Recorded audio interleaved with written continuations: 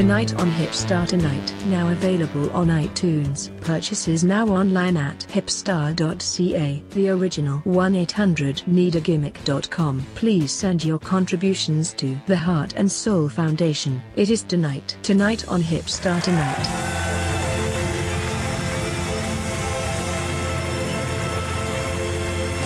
Monday, July 17th, 2017. Great, beautiful, but chill and simple, relaxing weekend. Almost felt like a vacation. On the road, got some sun, lost to Ray Beauchamp, North Bay. It's beautiful out there. How people go and actually see this place as a vacation spot.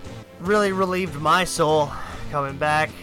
Chill ride with some chill boys. And I'm not the only one, as well as Jay is being on the road and getting his name out there, which is great for the past 2 years, changing our gimmick and being known as bitter guys that thought that we gave it all up, making it feel that you had something to offer again. That's a good thing. Smash on Sunday. Holden Albright really excited that he gets to pick up boys from the border. Private messages from Colt Cabana. Makes for a good weekend. I believe that we can also be optimistic when these things happen. Good things happen to us. Wrestling can be good again, when at the same time it can be really shitty. If you could dig this, number one, I hate, and I will never return to North Bay ever again. No. The fans are very hillbilly down there. It's very scarce. Yeah. A lot of the stores are boarded up. A lot of the places, you can't get gas. I almost ran out of gas with Jackson Jarvis on the fucking road. Yeah, of course. That was embarrassing. And, I can't stand North Bay or anybody that runs in North Bay. So that's my opening statement on the program. Kind of slow. They didn't really know what climate change or global warming was. The fact they kind of had to hesitate on what a vegan was, and it's like, how am I supposed to work my gimmick when this town won't even update themselves on how the world is? They don't even know anything about being a hipster or being vegans. They wear flannel shirts, vests, a lot of knit sweaters because they're hibernating all fucking winter long. While their husband's on a snowmobile somewhere getting drunk. Yeah, it's just even in the summer. It's a very, very weird culture. That's all I have to say about that. As well as the Friendship Festival here in Fort Erie. I've been staying home lately, and I got called in to do the Friendship Festival, sell some shirts.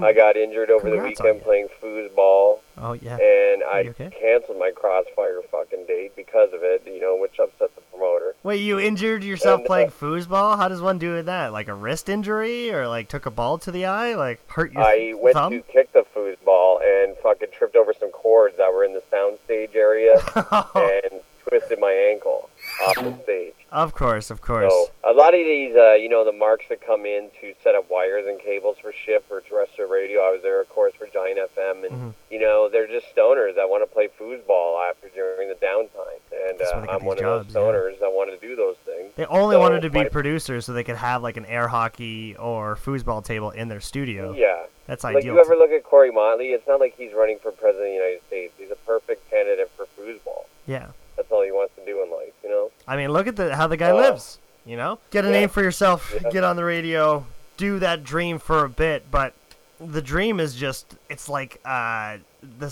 seaside of dreams. Just for me to fucking get by. $30,000 here in Niagara. The Morning Man at Z101 is open, and that's a shoot.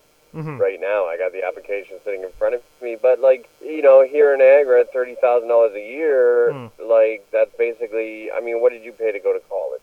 $30,000? Actually, it was Niagara College, so it was half of that. It was $15-20, but yeah. So what was the interest of OSAP? So the economy's only going to give you another $10,000 on top of that to do a fucking morning shift on a station that nobody listens to. It just seems a little bit ridiculous. It is ridiculous as our hobbies can be, as wrestling is. But kudos, I noticed, even though some fans are going to house shows, they don't know what wrestling is, right? They want to say, yay, boo, preoccupy their kids for 3 hours. Right. That's all you can ask for. Then you got the real wrestling fans, the diehards that were at Smash yesterday. Yeah. And I realized, we rip on them, but they've become a lot more respectful in person at live shows than they ever been. If they have a problem... Well, sure. if they have a problem, they'll go on the internet. right? They'll write Right, on the internet yeah. because that's the world now, right? Like, we hide in person. I'm not going to say shit to your face, and then I'm going to write about how your match was shitty on a thread. That's just the way the world works on any political topic. Right. Yeah. Well, the live events on which the real wrestling fans go to, where you don't have a bunch of snotty kids buying Cody Deaner shirts, Yeah.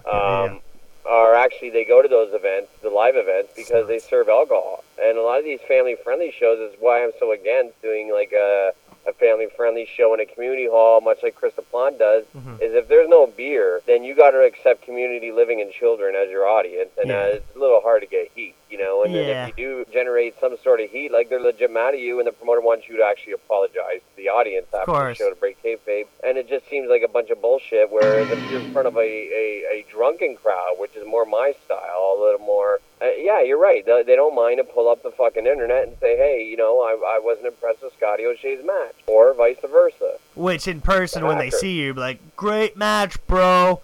But yeah, can I buy a fucking t-shirt? You know, I'm tired of the fucking wrestling community just buying t-shirts. Like, you're minimizing yourself in culture because a lot of people are looking at you like marks. Like, it just seems, it's good money for the boys, I guess. ProWrestlingTees.com and 1-800-NEED-A-GIMMICK, 1-800-NEED-A-GIMMICK.com. Right. But this thing is, like, not everybody has to fucking buy a shirt. Like, we have to have a bunch of fucking t-shirts running around with wrestlers' faces and shit. All black and white, yeah. Fucking, you know, we don't Cody have to Deaner, blame just the like, fans, though. That's the workers' problems as well. They're not creative with their merch like we are over at 1-800-NEED and the original 1-800-NEED.com. We got tons of things that pertain to wrestling, whereas you go to a wrestler's merch and it's just still 8x10s and shirts. Yeah. We're like, we could make pogs, we could make buttons, we could make headbands, just like the Rock and Roll Express used to do. Nobody does that anymore. Right. But again, nobody does that. That's why we set ourselves differently. Mustaches anymore. And nobody wants to change wrestling. Yeah, they just want to do cool moves, and maybe they'll do a modified version of that move. That's on the subject of changing wrestling. That's as far as we've gotten in the indies right now. But then you got fans who want gimmicks. Your future ex-wife, the person you've been hunting down forever, Bernadette. And this is the big debate, all right? Some people, she pushes a lot of tickets, all right? And she can really help out your promotion, I suppose. But now this is a question we got to bring up. Bernadette, all right, does she help or does she hinder shows with how she acts? You know? She does think she's a power player for the amount of tickets that she can bring in. But then she doesn't for big companies like Smash, and she thinks that they need her, and then she's doing them a favor. And then they're not fucking doing them a favor. Smash is going to fucking excel no matter what. 20 tickets ain't going to change that. It's good fucking entertainment no matter what. Like, it doesn't matter. But again, like I said, it's just another case of a super fan trying anything to have a gimmick to get themselves over. I mean, even when she was selling Death Proof tickets, which they still didn't lose that much, I really thought her behavior was distracting at best. I mean, she was at the ROH event that just passed in Niagara, or in Toronto. She spent half the show 20 feet from the ring yelling "Happy Birthday, Tyson Dukes" during matches when he wasn't even working on the show. Like, what the fuck? Is that like a mental thing? Or what makes you think that is okay? What makes you think, like, you go to so much wrestling, what makes you think that, like, you're not disrespecting it? Then you get offended when we say that you are. Have you not caught on to what wrestling is? Well, again, Bernadette has gotten herself in a position where she has got a gimmick now that has gotten over with the fans, and I think it is hard for her to break it because her ego's not going to allow that to happen. Now, as far as yelling Tyson Duke, happy birthday at Ring of Honor, I mean, again, she wants to put over that she's a Tyson Dukes girl, and everybody in that audience and the workers are going to know that she's a Tyson Dukes girl. And she's going to yell happy birthday until somebody acknowledges and points her out in the crowd and says, hey, is that Bernadette Johnstone?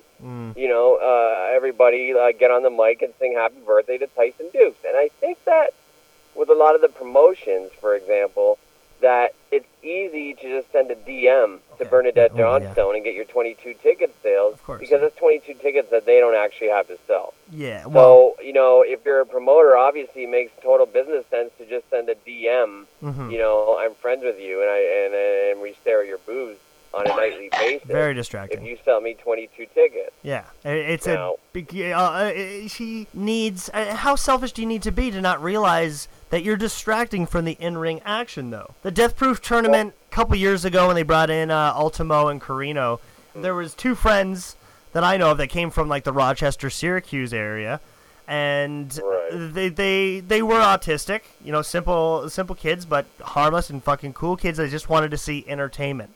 They had to hide the back of the room, which which obviously like hid them from the action they wanted to see, because Bernadette wouldn't stop yelling, wouldn't stop being in the front row and being a huge distraction. It's very, very disrespectful, and it's killing indie shows.